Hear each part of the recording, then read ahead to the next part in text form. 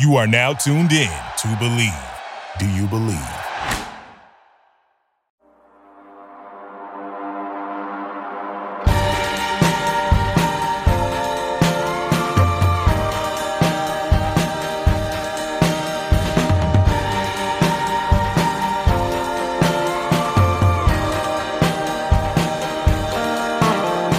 Welcome, and thank you for tapping into some Untapped Keg. I'm RJ Zimmerman, here with my good friend and father. Happy Father's Day, Monte Ball. How you doing, big guy? Good, man. I'm alive. I'm well. It's Happy Father's Day, of course. Love my son to death. Happy to be a father. Proud to be a father. RJ, Happy Father's Day to you as well. How you doing? Thank you. You know what? I got some sleep last night, so I'm doing pretty good. That is your present from your children. Yeah. That is awesome. Yeah. They slept until 8 this morning, so that's all right. That is awesome. And the two people who know just how impressive that is joining us right now, Monte's parents, Melissa Ball and Monte Ball Sr. Welcome. Happy Father's Day, Senior. Thank you. Thank you. Happy Father's Day to you too, both of you guys. Happy Father's Day, guys. What the heck is up? So everybody tuning in, yes, this is my parents. This is where I came from. These are the two people who gave me these 10 toes, these kneecaps, both elbows, and my fingernails. How are you guys doing this morning? Good. Doing good. Good. Everybody. Good. RJ and I are very excited. We are forever grateful that you guys are taking the time to join us. But the reason why we wanted to bring you guys on for many reasons. Obviously, one, let's check it out. Let's see, where does Monte Ball Jr. come from? So our fans are really going to love that, our listeners. And also, two, Father's Day. So happy Father's Day again, Dad. And three, we got an exciting announcement today that we're going to get into. But before we get there, we gotta talk about some things. Obviously, you guys sat front row seat, along with RJ as well, too, of my journey to the NFL. That journey started when I was 8 years old. And Dad, Mom, you both remember the exact day when I was outside playing football with cousin Cece, and went inside and saw you, Dad, watching the Broncos play. And I started just hammering away at questions with you. So my first question is, how fast does time fly? Jeez, man. Right? Starting that journey together. And my goodness, we fast forward now to 18, 19 years. No, excuse me, 22 years. Yeah. But You're old now. You got to get used to He's that. old. Right. You see how he tried to take those 2 years off. He tried to get rid of those 2 years. But how you guys doing? And I'd love for you just to share as much as you want about how that started, how you both were very pivotal, very important pieces in my life, making it to the NFL, the catalyst for that, and all the above. I'll start. I remember being nervous about you playing football. I didn't know much about football then, and I just remember seeing a lot of people on the field running and a lot of people getting hurt.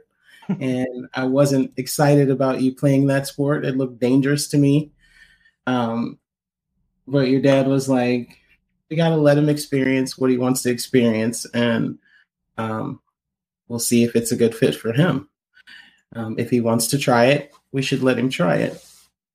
And then it went from there. Yeah. What's weird was it was the confidence that you had at 8 years old it was more of a, I don't know if it was a confidence or an arrogance, which one it was at the most time, but when you just kept saying how easy that it looked. You just get the ball and run. And it's like, I'm like, well, yeah. He's like, that's easy. Okay. But as time went on, you did make it seem kind of easy, so that was the cool part about it. But it was more of you wanting to learn about the sport that was really interesting. That's what made me really latch on to understand that you really wanted to know how to play this game, because you wanted, even if it was dark outside, you still wanted to learn. You wanted to learn something about the game. Mm-hmm. You never shut it off. It was always on all the time. And that's what was exciting and motivating to me to get involved as much as I did. Also to help it was you want to quit. Segue. Perfect. That's a perfect segue. And RJ, I got one more question, man, and I'm gonna let you get one in. It's a perfect segue. And that's why I mentioned that it's my journey started on that special day. Both of your guys' words, Mom, your encouragement, of course, your love, your compassion, Dad, your willingness to sacrifice your days to be the head coach, to get paid virtually nothing to deal with. Nothing. It wasn't virtually. It was nothing. Nobody brought you donuts? They didn't nobody brought cupcakes that fell down a hill or anything like that? He got cupcakes. He got lots of thank yous, and his heart was filled with those boys. Filled. So, yeah, Dad, you had the opportunity to be my head coach, and I want for us to talk about that first day, my first ever. And again, I don't want this entire thing to be podcast. It's not going to be entirely about me, but I want us to talk about that first day, that my first ever practice, fully padded practice. Oh, that was funny. I literally remember. I still feel the fence when I was laying. That was a funny day. So go ahead. You gotta shed light on this. Okay, so you guys know, I guess we're from Missouri, so it's hot. Humidity. I mean, it's blistering. So football season starts. Average heat during football season is about 100 degrees. With humidity, hovering around 85, 90. So here we are out in this field, old softball field, and we were sitting outside the fence. Parents were, and they were inside the fence playing back and forth. This was the fourth day of practice because you got to go 3 days with no pads. Then the fourth day you get to put pads on. So it's the first day the kids had their helmets on, their shoulder pads, and everything out in this 100-degree weather. They're playing, they're running plays. I mean, still, I love it at that age. I call them bobbleheads because they're just running around trying to figure out what to do. They don't know what to do. So you call them, but then you always see those 1, 2, 3 kids that know what to do. And I noticed back then it was always the coach's sons. They were always the ones that knew exactly what to do. And so I was outside the fence and they were playing hitting. And all of a sudden, Bonnie gets hit and he just gets up off the ground and his eyes were just wide and he just takes his helmet off and comes storming over to the fence and leans on the fence and he just looks at us and says, I quit. I don't want to do this anymore. It's too hot. The sweat's running in my eyes. Yeah. And maybe I can play baseball or something else. Those words came out of his mouth. Maybe I play baseball. It was like, now, from a parent standpoint, I understood where he was coming from. But it was $100 and some in we paid for that season. So, and you couldn't get a refund at that time. And so it was like, I was like, okay, fine. You can play something else, but you're going to finish this season. Right. You're not going to quit right now. I, on the other hand, was kind of happy because I thought, okay, this is a sport that I know nothing about. And okay, well, maybe he wants to play something else that I do, that I can follow, and something less dangerous. So I was just like smiling on the inside and saying, okay, well, hopefully we can maybe pick something else. Yeah. But his dad was like, that was the day that your dad decided I'm coaching. Yeah. That day, so, and then it was right after that. He's like, okay, fine. Put his helmet back on. He gets back in the game and they're practicing again. And then he gets pancaked, hammered. Yeah. I mean, that other coach's kid was just blitzing. I mean, this kid looked like Ray Lewis out there. Just, full form tackling, hitting people. Monty got slobber knocked. And he got up and he looked and he was like, and he's like, you can hit that hard? And it's like, yes, you can hit as hard as fairly, but you can hit as hard as you want to. Oh, man, what did you tell him that for? And that next play, it was some play, run up the middle or something, and he hammered that dude, and he got up and just looked, and the light bulb went off right there. Yeah. The light bulb just went off. He's like, oh, I can do this. Right. So some context, yeah. So I really didn't get to play ball carrier at first. I was overweight. I was about 10, 11 pounds overweight. So I played very early stage lineman. I think I played right guard, or center. and I played linebacker. So the linebacker position, I caught the other team's opponent, the other team's running back running up the middle, and finally realized that you can hit them as hard as you can, legally. So it was quite the day. I still remember that, leaning up against the fence, and I was like, I'm done. I want to play something easier. And it's funny, RJ, you're going to get something in the air conditioner. I said something easier like baseball. Yeah. But now being older, understanding the game of baseball is kind of harder to play. A lot more hand-eye coordination in baseball. Got to be a lot more skilled. But anyways, RJ, I'll let you take it away, man. After his are we sponsored by Dunkin' Donuts? We need to be. I wasn't going to say this on air, but there is now a Mocha open in Sun Prairie, right next to Dunkin' Donuts. Oh my goodness! Go talk about being competitors. Oh Jeez. My goodness, that's going to be awesome. Right, item, yeah, that would be awesome. It's going to be great. So we start with football at a young age. You got a kid who is highly energetic, very highly energetic. I mean, it's kind of legendary how much energy this child had.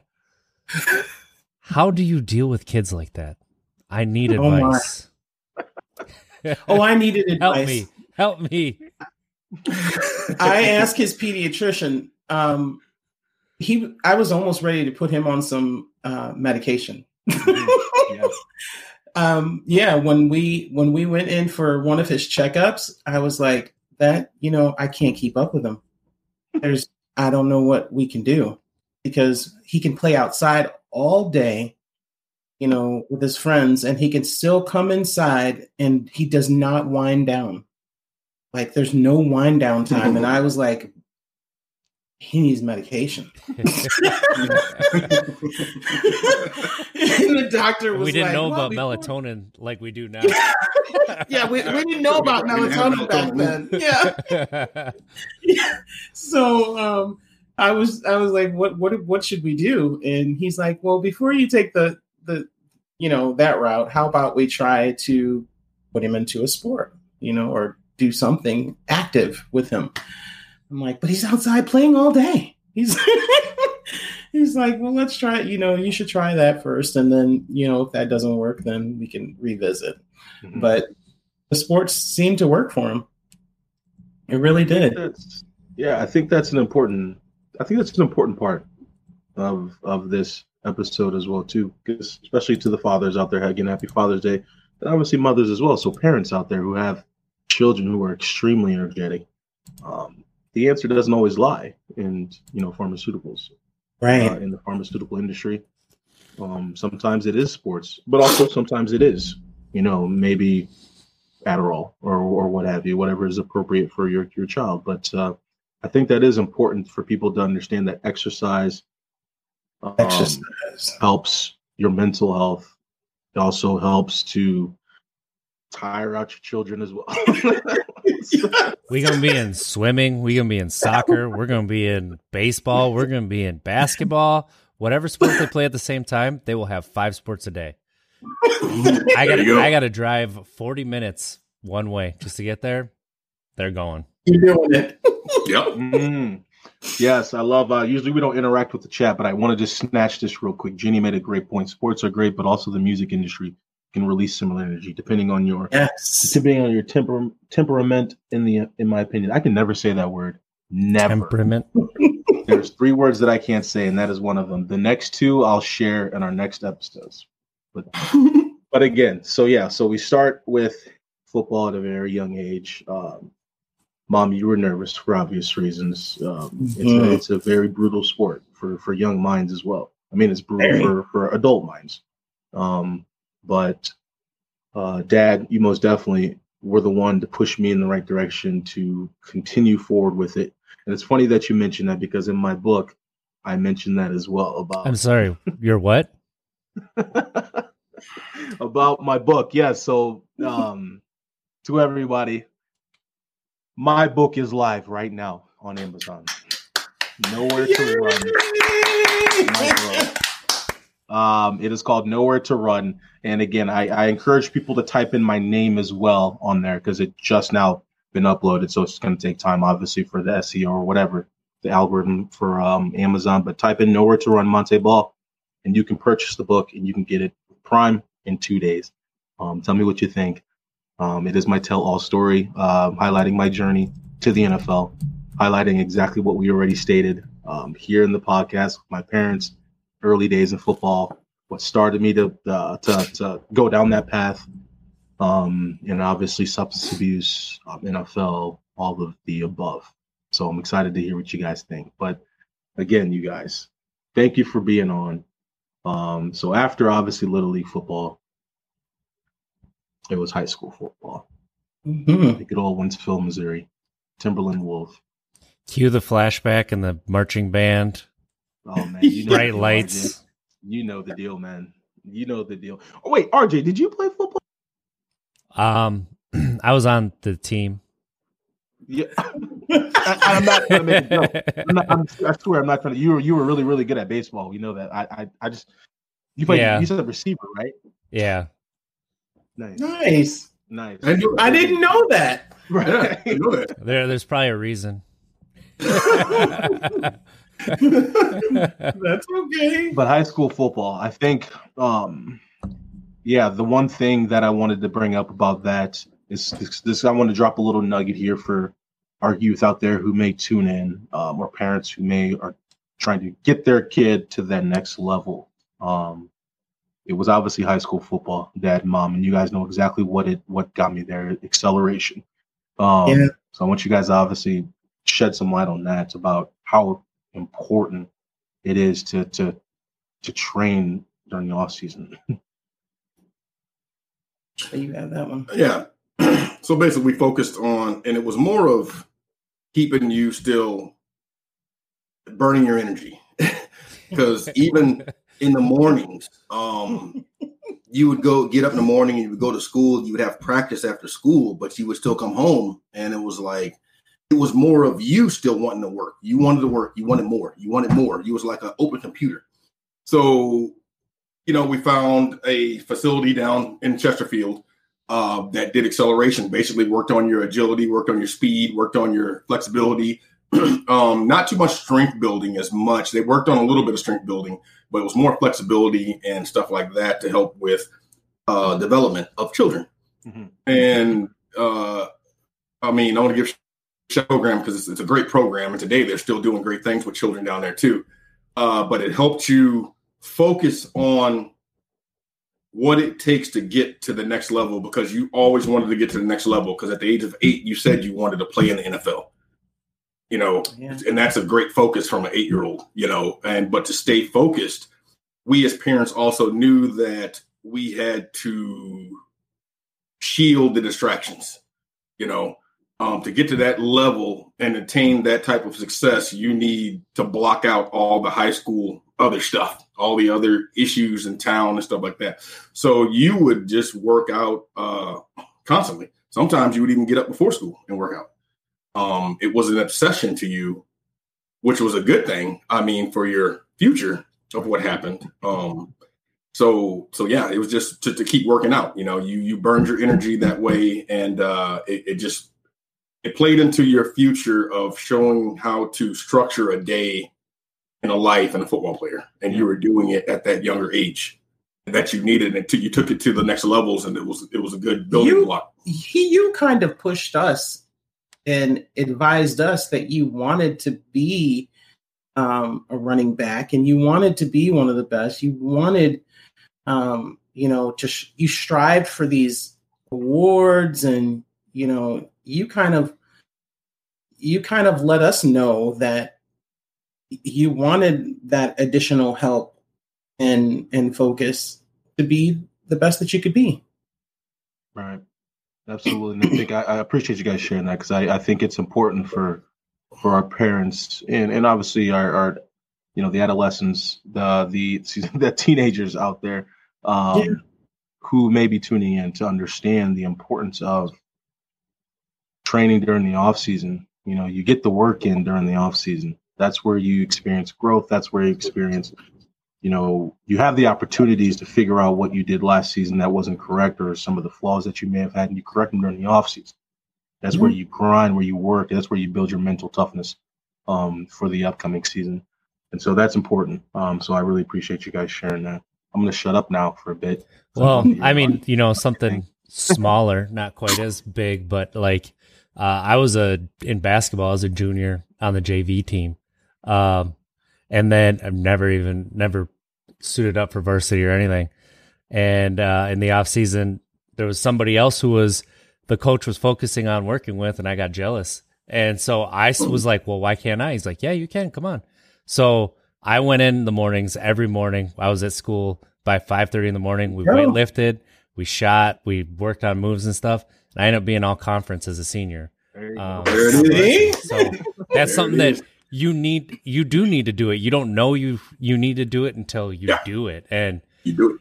It honestly, showing up in the morning and burning that energy too helped me focus on class during the day. It was kind of crazy how I went from junior year to my senior year, all of a sudden being able to focus in my classes and stuff. Like I did not have good math grades my junior year, but somehow I still made it into AP Calc. And then AP Calc had an A. And part of it was I was actually able to focus on what was going on. So, hey, wait a minute. What? I've been talking to you now first off, I've known you now for like 11 years, but I've been really religiously speaking to you now for about 2.5 hours a week here on the podcast for a year. Yep. And you were in calculus? Yep. I had 3 AP classes in senior year of high school. No way. Nope. I was in AP Chem. Unreal. I can see that with RJ. That's impressive. Yeah, I'm just messing with you. No, that's impressive. So I was in pre-calculus and I quit day one. Day one. Yep. You had 3 days. You can switch your classes. Yeah. The first day I walk in and all these stuff on the board, and I'm like, wait, it's day one. All right, I want to switch. It's like you look at the board. It's like all symbols. Like, where are the numbers?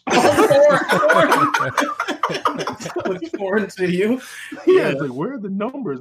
Wait, so obviously when we were going to school, the Matrix was out, and we got to matrices, and I was like, wait, this isn't the Matrix. Why isn't there a TV? What are you talking about?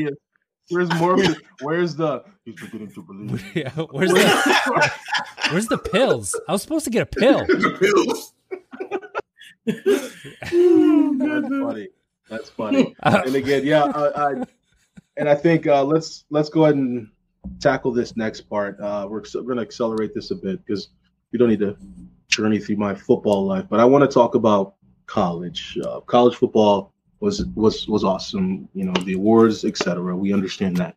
I want to talk about the important stuff though. As parents,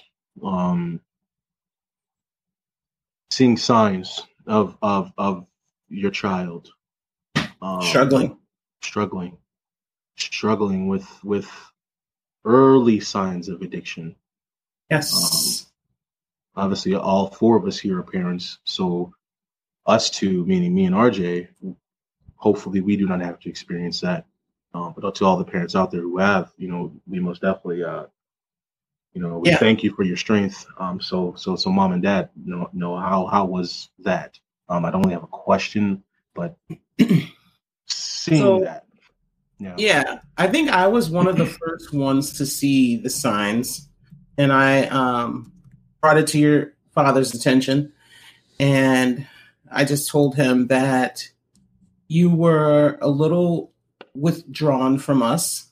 You wanted to spend more time with your friends and on campus, and with us being right here in the Madison area, being as close to you as we were, I thought that you would come home more and be with us a little bit more than you were. But then when I, even after your games, you would hang out with us for a little bit, but you were always in a rush to go back to campus. And I'm like, he's going back to, he's partying. That's what's happening, is that he's running from his family, which he didn't do, until now. And usually you would spend that time with us, like after high school, it was always us going out to eat or, being with family after your games. And when college happened, when you started playing college ball, you were doing a lot less of that. So that's where I noticed and started discussing it with your dad. Yeah, I was concerned. I was honestly oblivious. I was still focused on football. I noticed what your mom was saying at times, but I took it more as this is a kid that's in college and he's experiencing life. Right. I was that parent at the time where I didn't want to, I don't know if it was more, but I didn't want to confront it at that time, to disrupt what was going on. But now looking back on it, I wish I would have, spent more time on it because I know where our family comes from when it comes with alcohol. I understand that path, and I honestly saying it, I've seen it, but I valued your football success at that time more. Yeah. And I don't think there's anything. I'm sorry. Go ahead, Mom.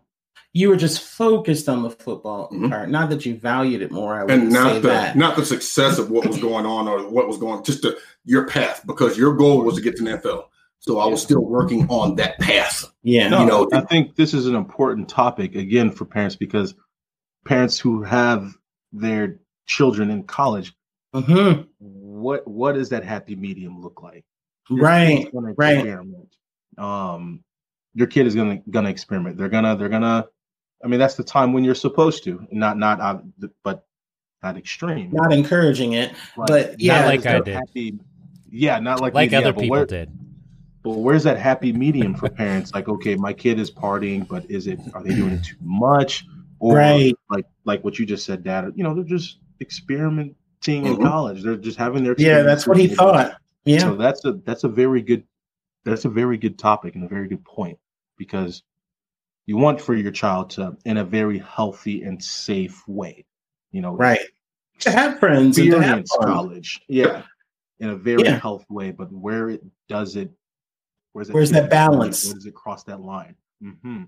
Where's that balance? And and for me, I was just I saw it happening more and more with you. That's where I was getting concerned. And I'm like, okay, it's not just after one big game that you want to hang out with your friends and have fun. It started to be after every game. It wasn't just like a championship game or an important game. It started to be, it was just more and more. And I'm like, okay, this is unhealthy. We got to intervene. We got to have a talk. So then that was when we talked. Yeah. We talked about it. We tried to let you know about we even talked about it even in high school a little bit, but we got more in depth and more involved about talking about it in college. Once we saw the signs, especially, we revisited alcoholism and what it is in both of our families. Yeah, I hear you. And again, I don't want this to be a super down podcast. I think it's important for thank you guys for sharing that. And I think it's important for others listening, is many parents had to or currently are dealing with a child who is struggling, but the child doesn't even realize it yet, just completely oblivious to what they are falling victim to, unfortunately, and that is addiction. And it's tough in Wisconsin. I mean, it's tough in Wisconsin because everybody drinks like that in college, right? Like, when I was in college, looking back, I was definitely partaking way too much. I knew all the deals on Mondays. I knew all the deals on Tuesdays. I knew all the deals on Wednesdays. I knew all the deals on Thursdays. Keep going. So we knew what bars we were going to on what night. And I was always late for family stuff because I was hungover, so I slept too long or I stayed up too late the night before. I would know that I had to be somewhere at a certain time, and I'd be Late? sleeping at a friend's house, and next thing I know, I got to run home because my car's still parked at the bar or something like that. Like, Yeah. that. Oh yeah.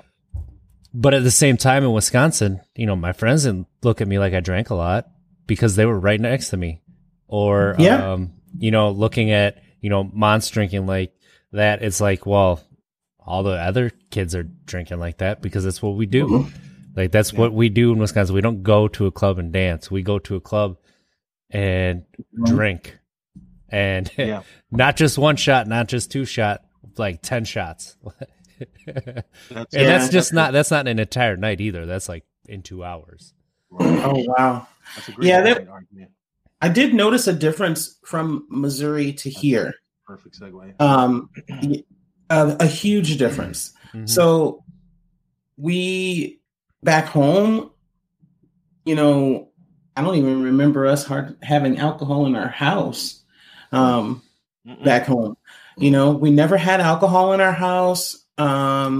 If he doesn't drink because he is recovering, a recovering alcoholic, and then I drink my wine here and there, but I would only do it on special occasions. And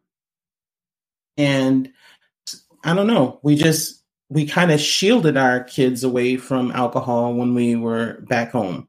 And then when we came here, it was everywhere. Mm-hmm. I'm like, oh my goodness. When I heard of the Mifflin Street party, I was in shock. I'm like, what is this? I'm telling you, it was like complete shock. I never knew of them, of anybody allowing college kids to just like drink on the streets and hanging out their windows with and go to a college town in Wisconsin. Encouraged here.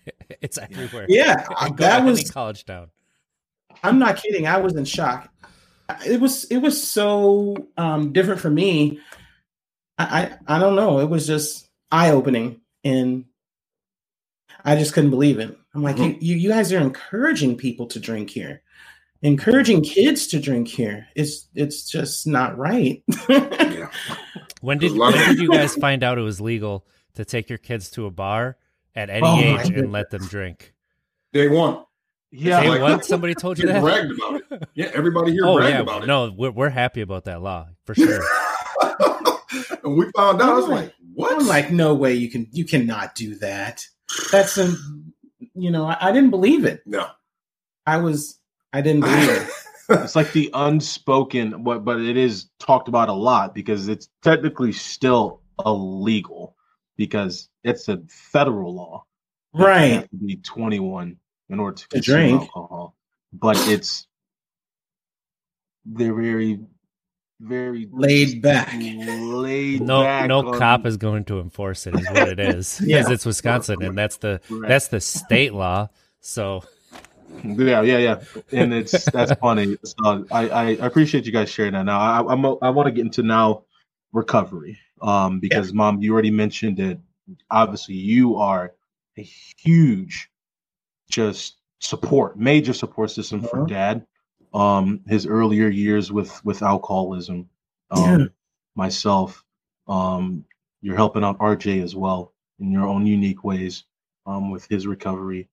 So I most definitely want to now, let's talk about this journey of recovery. And again, Mom, I know that you are not in recovery from substance abuse, but I can say me and Dad, most likely would not be sitting here if it was not for you, being our support. I would not be here. And I know that you help out RJ as well. RJ is part of the family for sure. And so I want you guys to obviously talk about that. You as well, RJ. This is where we talk about our recovery now and how that has been. So, for your dad, I mean, and I,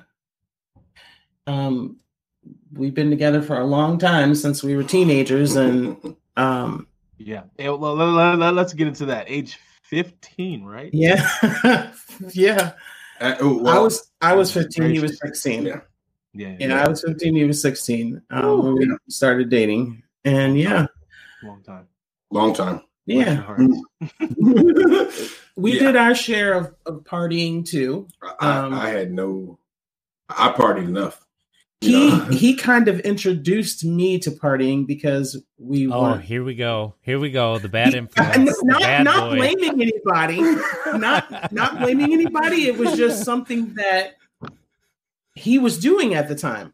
Yeah, it was just what he was doing at the time, and I just joined in. You know what I mean? I'm like, okay, well, you guys look like you're having fun. Hey, well, I didn't know. You know. Well, the fun started getting scary. Really, honestly, it really started getting scary, and I'm like, this is not healthy, and this is not what I want. And we had children early. You know, I had my daughter, RJ's wife. We had her when we were 17. Yeah. And once my daughter came along, I'm like, that's it. She changed. I did. I was like, there's no more of this. We have a baby and we're young raising this baby. And I'm like, there's no more of that. We are not going to be drinking and, you know, partying and stuff anymore. I didn't follow that path though. No. It was still strong in me. I still loved the partying. I still loved the attention. That I was getting from the parties and stuff like that. So having a child did not change me immediately. No, it didn't. So we kept going through the things, me getting locked up, me drunk and driving and stuff like that. Thank God I didn't, hurt anybody. Through my drinking escapades. But we were in a small town. It was probably, when we were kids, there was probably 4,000 people, 5,000 people maybe in the town. So it was a small town. Crazy. So everybody knew everybody. So we would get pulled over by the cops and they would just take us home, because we lived right across the street from the police station, so they would tell us, go home, park the car, don't move it again. Wouldn't say nothing about us being 14 years old with alcohol, just go home. 14 years old driving. Wait, what? Huh? 14 years old driving? Sometimes, yeah. I mean, some reckless stories, man. I mean, you got to get home sometimes, and it goes up to you to get the crew home. True. Everybody's passed out. I just feel like we're gonna step right past that part. We're 14 years old driving home. Yeah. Cop was probably drunk. Well, small he was town drinking with my Wisconsin. dad the day before. So fast forward, we're 19.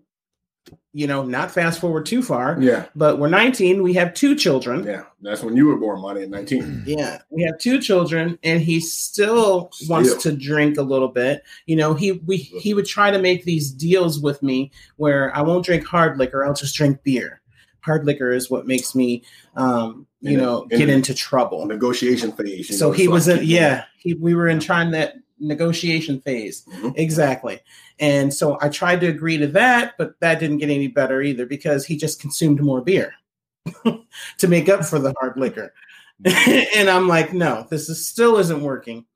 And now we have 2 babies, and finally, I think when you were 21. Yep. We moved back to Missouri because Monty was born in Kansas.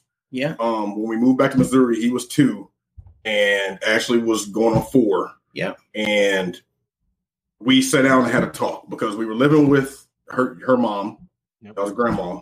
And it was one of those things where I was like, okay, wait, I got 2 kids and my wife, and I'm living, with my mother-in-law. Yeah. For a short period. Yeah. And all I was doing was drinking. So, over the course of that time, the children and my wife together gave me a path, that shielded me away from the party and stuff like that. And what Melissa brought to the table was she really showed me, and her mom really showed me that I had to change my habits. I had to change the people I was hanging around. Yeah. Because without changing the people I was hanging around, I couldn't change my path. I couldn't change what I was doing. Yeah.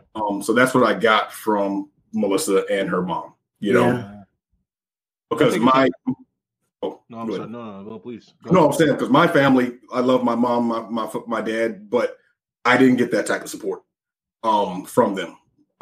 So it was life-saving. Yeah. That Melissa and her mom came into my life, actually. That's awesome. And I think there's two things I want to say is one, I think at the age of 21, mom wasn't your wife yet. So she was still your girlfriend. Yeah. Meaning, I think, which to me, that makes it even more impressive that you guys were capable of turning it around when you weren't married. So no. You technically didn't have to stay, Mom. No, I didn't. And you don't when you're married as well, but you understand what I'm saying.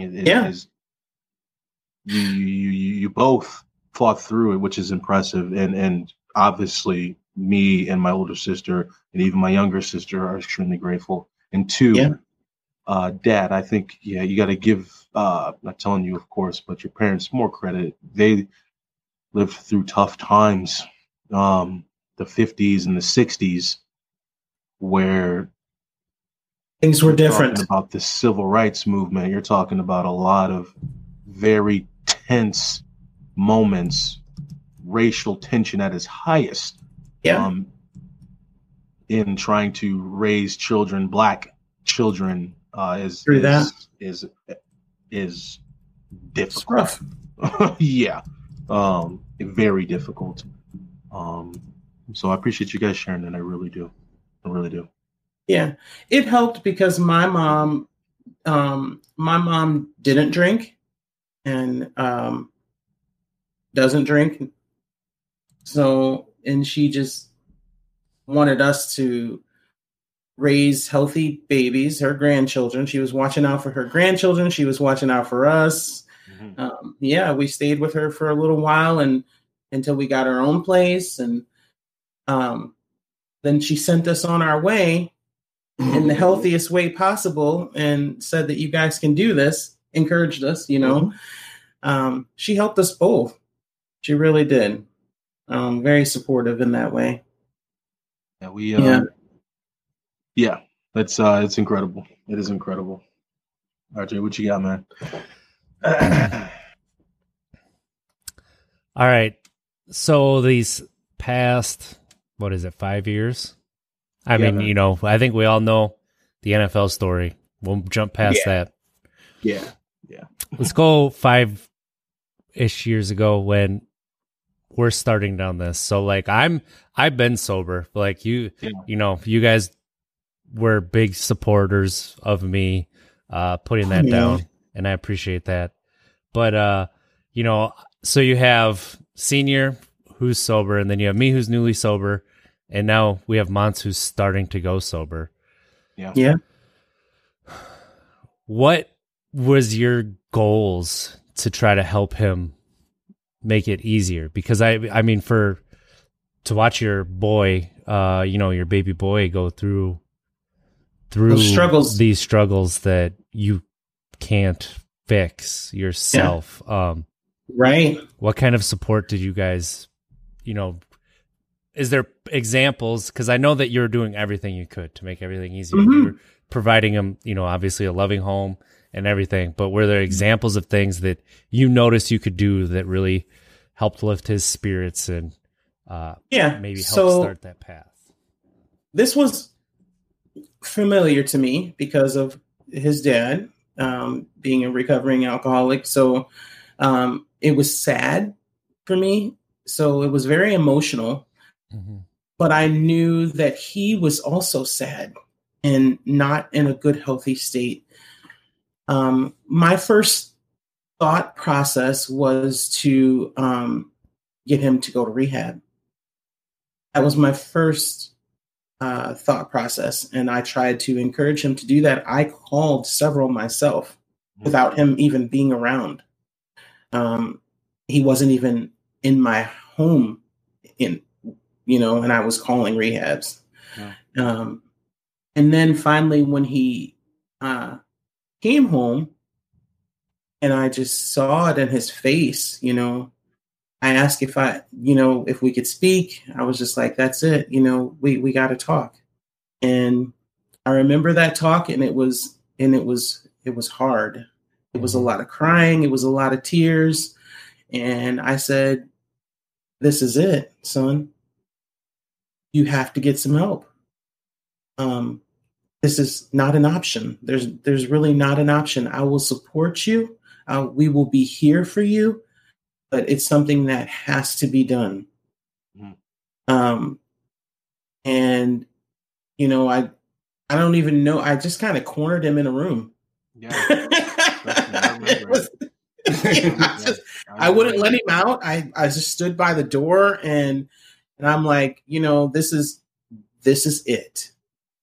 There's no getting past this door until we make a decision on what is necessary for you to get healthy. Therapy. And whether it's rehab, he said, fine, if you want me to go to rehab, Mom, I'll go to rehab. I said, but I don't want you to go with that attitude. I want you to go as you need rehab and that it will help you. And he's like, I don't think that I need it. I think I can maybe do it on my own and with the help of therapy. And I said, okay, well, we can try that route first. Let's try that route first. Let's do some therapy. I'll go with you. I even went to sit with him. I offered to go to AA with him. I've gone to some places with him and sat and talked to other addicts and let him tell his story and sat there and watched and listened. I'm like, I will go to the end of earth with you, just know that you won't be alone in the journey. And your dad and I will be here to support you. So let's do it. Yeah. And after all those tears, I was happy that he agreed, because that's the hardest thing for a parent to do is to the hardest thing is to talk to your kid and your child, your adult child, whether it's an adolescent, an adult, it doesn't matter what age they are. You know what I mean? It's hard to face the fact that we are here at this point and what do we need to do? That conversation is tough, but it's necessary. It's necessary to save their life and to help their mental health and your mental health. It affected everyone in the house, everyone in the family. Yeah. So, and that's what people have to understand, that addiction affects everybody. And I was support. I let Melissa lead with what we were doing, because I like we talked about before, it was one of those things where I didn't know how at the time. We couldn't connect. We couldn't, it was like the pot calling the kettle black. I felt like, what can I do, as far as to tell someone else not to drink when I'm still struggling with drinking.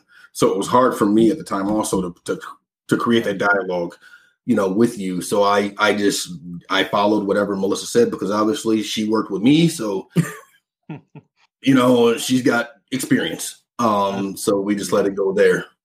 And I think too, I appreciate you sharing that. I think also, I have to take some accountability there too, as well, because I was purposely shunning you out, Dad, because it was almost I dare you to say something about my drinking. Kind of. You were very combative at that point. I do remember that with everybody. With everybody. It wasn't just, one person. And but I think that's everybody. I mean, I remember when, before I quit, I was combative too. When my mom would tell me straight up to my face, I'm an alcoholic. Well, fine. I'm going to go get way more drunk tonight than I ever have. And it was that kind of a thing. And that's when it's tough, because, and I can see it as a parent, and you laid it out really nice, that you can lead a horse to water, but you can't make them drink it. And with a kid, a child, anybody, you have to let, and especially, our substance use, you have to we have to see it, because if we don't see it, nothing's going to Right. work. We could go to rehab and it's not going to take, because like you said, he's just going to make you happy. And Right. Right. Yeah. You have but to go because you seeing want that, to go. Yeah. You seeing that at the time, you know, that's some real foresight. And I do remember how difficult it was at the beginning. You know, how tough Yeah. you were. Helped To deal everybody. with. No, I'm not saying tough Monts was, how tough you were, Melissa, Oh, and helping, you know, being there. Like, So it takes a community. It takes your family. If you don't have a family, it takes your community. If you don't have a community, then you have to create one. You yes. have to, And a healthy one. you have Yes. to reach out. You have to create one. And that's what I always say. That's what we say as well here on Untapped Keg is we can be your community, and we can help you to reach out to organizations in your area to Yes. jumpstart that community that you need. You need that social connection. That social connection is huge for people who are addicted to substances. You need that social connection. Yeah, you need to know that you're not alone, that you're not struggling by yourself, and that you have that support. It's very important, and it's also important to disconnect yourself from those unhealthy environments. Yeah. People think that they can still continue to be friends, yes. you know, or associate with people that are still going out and partying and drinking, but you Right. can't. You really do have to distance yourself from those type of situations and get into those healthy environments. It's very important. It is. And that's, I learned a lot of that throughout therapy. RJ learned a lot as well. It's a journey, and I'm so glad that you guys hopped on, Yeah, because I want for people to see, for one, where I came from, who I came from, and also who helped to shape me into the person I am today. Oh, And so I'm obviously, you guys hear it every single day. I'm extremely grateful to have you guys. So this is awesome. This is all you as well, RJ. I've shared that with you many times. we're grateful for both of you. Yes. We're Yep. grateful for you. Because y'all got my grandbabies. Yeah. Not just because of that, but yes. Grandbabies. That's a great thing great topic to end on. Grandbabies. The joy of having two sober children. RJ is your child-in-law. My son-in-law. Yeah. So having two sober children who have their children and a son, how has that been? It's been awesome, to be honest. It's been really, it's for me. I never understood what it meant to be a grandpa, because it's like you get to do it again. You know, you get to do it again, and do it differently the way that you did it before. Not saying you did it wrong before, but you get to do it differently now. And that's the exciting part about it. And having, like I said, two fathers like you guys, you know, it's like, it's a joy. It's a joy watching them grow, seeing you guys inside of them, Yeah. you know. Seeing their personalities. Yeah, their personality is crazy. I mean, Mavi with his jokes and his little, you know, Jabs. his little jabs, you know. He's got a mouth. He's got his attitude. It's so hard not to laugh. Hard not to laugh. I'm like, where he for sure gets a little bit from me, but a lot from his mother. That Yes, he does. Italian and Hispanic that you confuse is right there. You can see it. Yeah. And then watching Anari, you know, having his dad's sense of humor and his sassiness, you know, it's just amazing how sometimes he'll just say something and I'm like, that's RJ. You know, RJ. Yeah, I'll be okay. You know, something like that, you know, and then Ezra, you know, it's oh my goodness. I don't know about Ezra yet. He's a merge. You know, where did he come from? We don't know. He's a little bit of both. You told me not to do it. I'm gonna watch you watch me as I do it. Yeah. See, I think he got a little bit for me, but I don't want to put that in there because that was no, that's your dog. That is him. That is him. Watch this. I'm gonna make you, and I'm gonna do it slow, so it's painful. And watch you. Yeah, you're gonna watch me watch you as you watch me. As you watch me. This. That finger, no, Yeah, it's no. the best feeling ever. The finger, yeah. It's best. an amazing. It's amazing to watch this now of seeing where we all came from. Yeah. Mm-hmm. To where it is now is such an amazing thing. You know, Yes, it is. it's really it's fulfilling. It's fulfilling. Yeah. You know, I just would fill my time with work, but it's like now when the grandbabies come over, or like I said, when I can get home in time for the phone, it's just time. You push everything aside. You know, and it's just amazing. It's the greatest joy Kudos to you, ever. daddies. Yes. Yeah. Kudos to you guys. Yeah. Same for you. It's been one hell of a journey. It really has, and there's many more stories to come, many more stories to develop. Yes. And Yes. So Yes. this is only the beginning. It really is. I got nothing else. RJ, what you got, man? Advice. So, you know, you two are very present in each one of your child's lives, like there at a drop of a hat. And you'll do anything, you know, you'll drive to Milwaukee at 3 a.m. to help print off a paper that won't print off, or, you know, just like the smallest things. Mhm. That energy that you find to be able to do that, where does that come from? Because that does take a lot of energy, and putting yourself on the back burner to help. So that's Yeah. A lot of that, RJ, is mental, and it just fulfills our heart.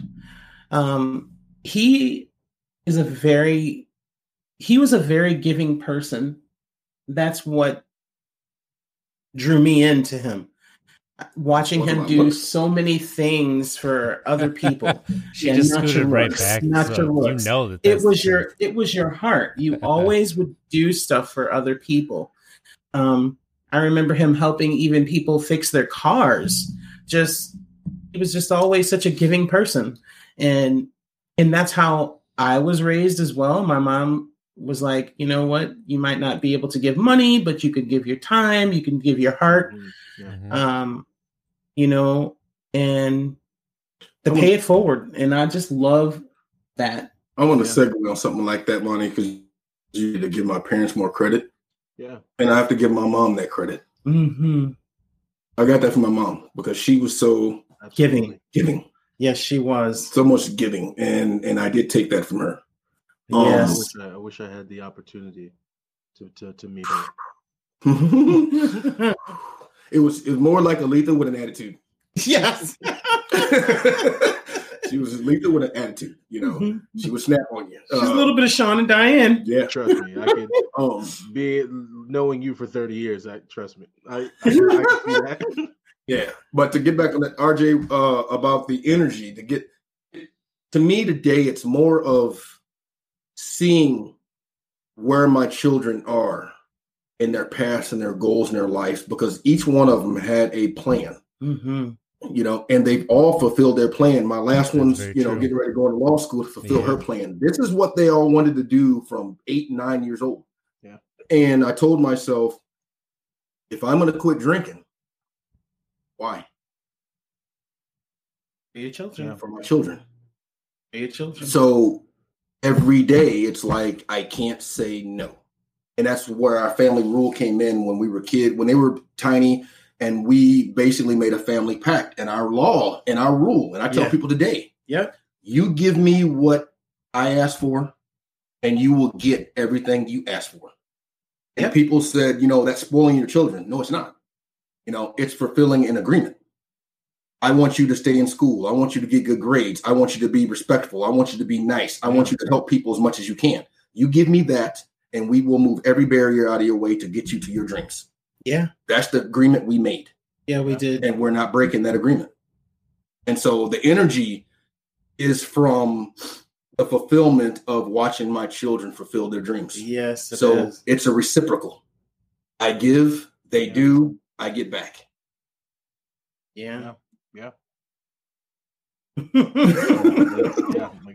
Let that simmer right there. That's an incredible advice for parents out there. I mean, you do what I ask and I'll do what you ask, and then the way that goes all over. I mean, I don't like to celebrate myself ever at all. I think everybody knows that. So for Father's Day, I was asked what I wanted to do. Well, what do I want to do? I want to see my children smile. So I don't want breakfast made for me. I don't want anything. They want donuts. I went out this morning and I got them donuts. There you go. They like to play, so we are going to the trampoline park because there you go. That. Well, A, it's going to pay off for me this afternoon when they're napping. True. But B, nap time. Watching them run around and laugh, and it's a feeling that you cannot describe. You can just feel, and that's what parents always say.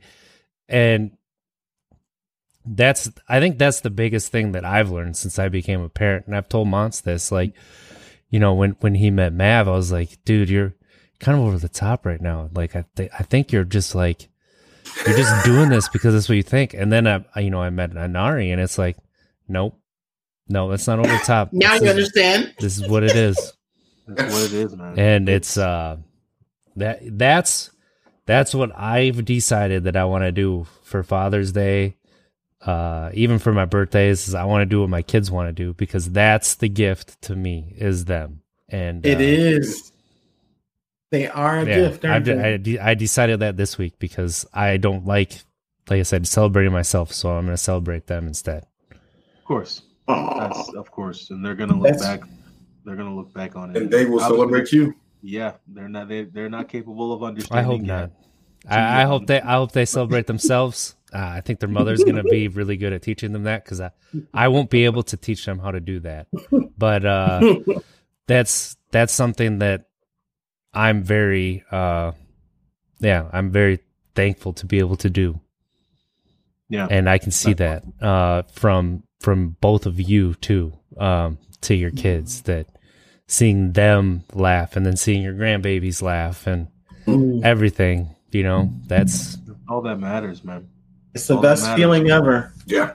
So what I always tell people, and I don't want to get too morbid here, but on my funeral, as my body's escaping and I'm looking down on my funeral, I'm going to look for my family. Family to be there. And close friends as well, of course, but family first. That's all that matters. The last thing I want to leave you guys with, real quick, Jenny in our chat made a great point. It takes a village. Indeed, it does. It takes a village. It does. Yes, it does. But let's end this on a good note. We have a happy note. Happier. Aliens? Yes. Aliens? No. Not even happier, because obviously what we just talked about is the happiest, of course, but you know where I'm going. Let's entertainment. Let's go entertainment. Oh, we're talking Wonder Woman 1984? Absolutely not. It's the worst. No, we're talking good entertainment. Yeah. That movie. It's a running joke on the podcast that's my favorite movie. So yeah, he put a command. So he hits something, and it pops up a paragraph. Monte's favorite movie ever is Wonder Woman 1984. and then I also put in there that Jared Leto's his favorite Joker. No, and I said none of that. What? It's just fantastic. Just fantastic. Is the Joker in? But again, that's what I wanted to talk about. Actually, leave our listeners with something, guys. Your favorite movies. You gotta hear this. You gotta hear this. Wow. And I need just one. I don't want to hear which I respect when people say that. I don't want to hear it depends on my mood. It depends on. Don't you hate that? Right, but I understand it, because sometimes it does depend on in the genre, of course. But one movie, one Oh, I don't mind. I mean, it's Go first. The Usual Suspects. That's a good one. I thought you were going to come with Star Trek 2, so. No. Usual Suspects changed my life when Kaiser Sose stopped that limp. I mean, literally, I could not believe I watched a 2.5-hour movie. Spoiler. Yeah, sorry. I forgot the spoiler. 30-year-old spoiler. Yeah. I can't believe I sat there and watched a 2.5-hour movie and not realizing what was happening in front of me. Yeah. And that was a great movie. Amazing how they did that. And he sat there and explained it all, but was lying. All right. Taking the information from the walls and from the ashtrays and stuff from the room and made a whole story for 2 hours. Incredible. And it was incredible. That was a good. That's my number one. That reminds me of like when I saw Snatch for the first time, and like all these storylines at the end. The Guy Ritchie movie, which obviously he's done before, but Snatch was like, because Brad Pitt was in it, like the big breakout movie. All the storylines coming together, and all of a sudden you're like, I get why we did all this. Like, not Usual Suspects. Kevin Spacey, yeah, he's a really douchebag person, but good actor. Yeah. And that role in that movie is on a different level, right? I mean, different level. It is. It's just a very basic movie, but it's just beautifully written. That twist. Yeah. That twist got me. mm-hmm. Mom? For me, it's easy. The Pursuit of Happiness. No, that's mine. Ooh. That's I know that. Yeah. mine. That's my all-time favorite. That's my movie. That movie made me cry. It gets me every single time. Yes, right? Even though you know what's Even if I fast forward to that part, it still gets me. He must be wearing some really nice pants. That is what they say in there. Mom, why is that your favorite movie? Just to see his struggle and his pain trying to hold on to his son, and he was so intelligent,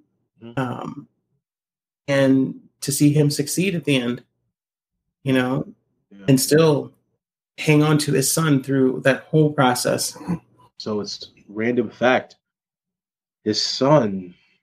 So in the movie, obviously, Will Smith and Jaden Smith. And Jaden in the movie is like 7. But in real life, Chris Gardner's son was 19 months old. Wow. That's what he told me. 19 months old throughout that capture, that time frame that they took. In the movie, he was 19 months. So sleeping in that subway bathroom. Yeah. 19-month-old. I think what they capture so beautifully in that movie is, the way parents, and I mean, anybody can see and kind of relate to, is trying to protect your child from the environment, right? Trying to preserve your child's innocence.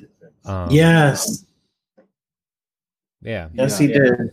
I think that's a great end to this. Parenthood, fatherhood. I'm going to check out that Kevin Hart movie, Fatherhood, on Netflix.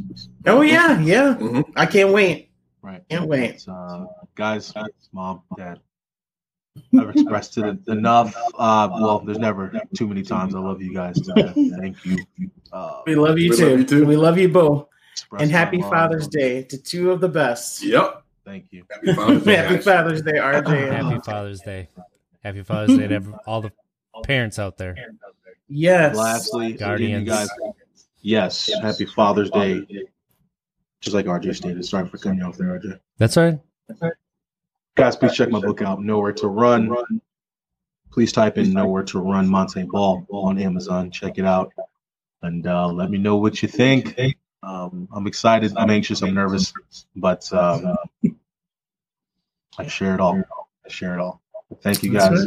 Again, Mom and Dad, thank you. And, bye. Bye, guys. Bye, everybody. Have a good week, everybody. Bye-bye. Try to be better tomorrow than we were today. Because at least if we can make it, we try. That's right.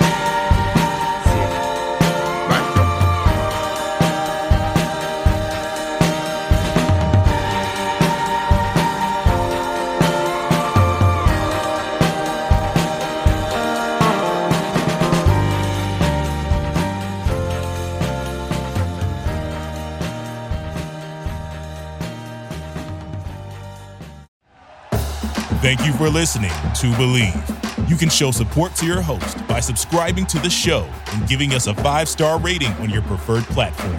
Check us out at Believe.com and search for BLEAV on YouTube.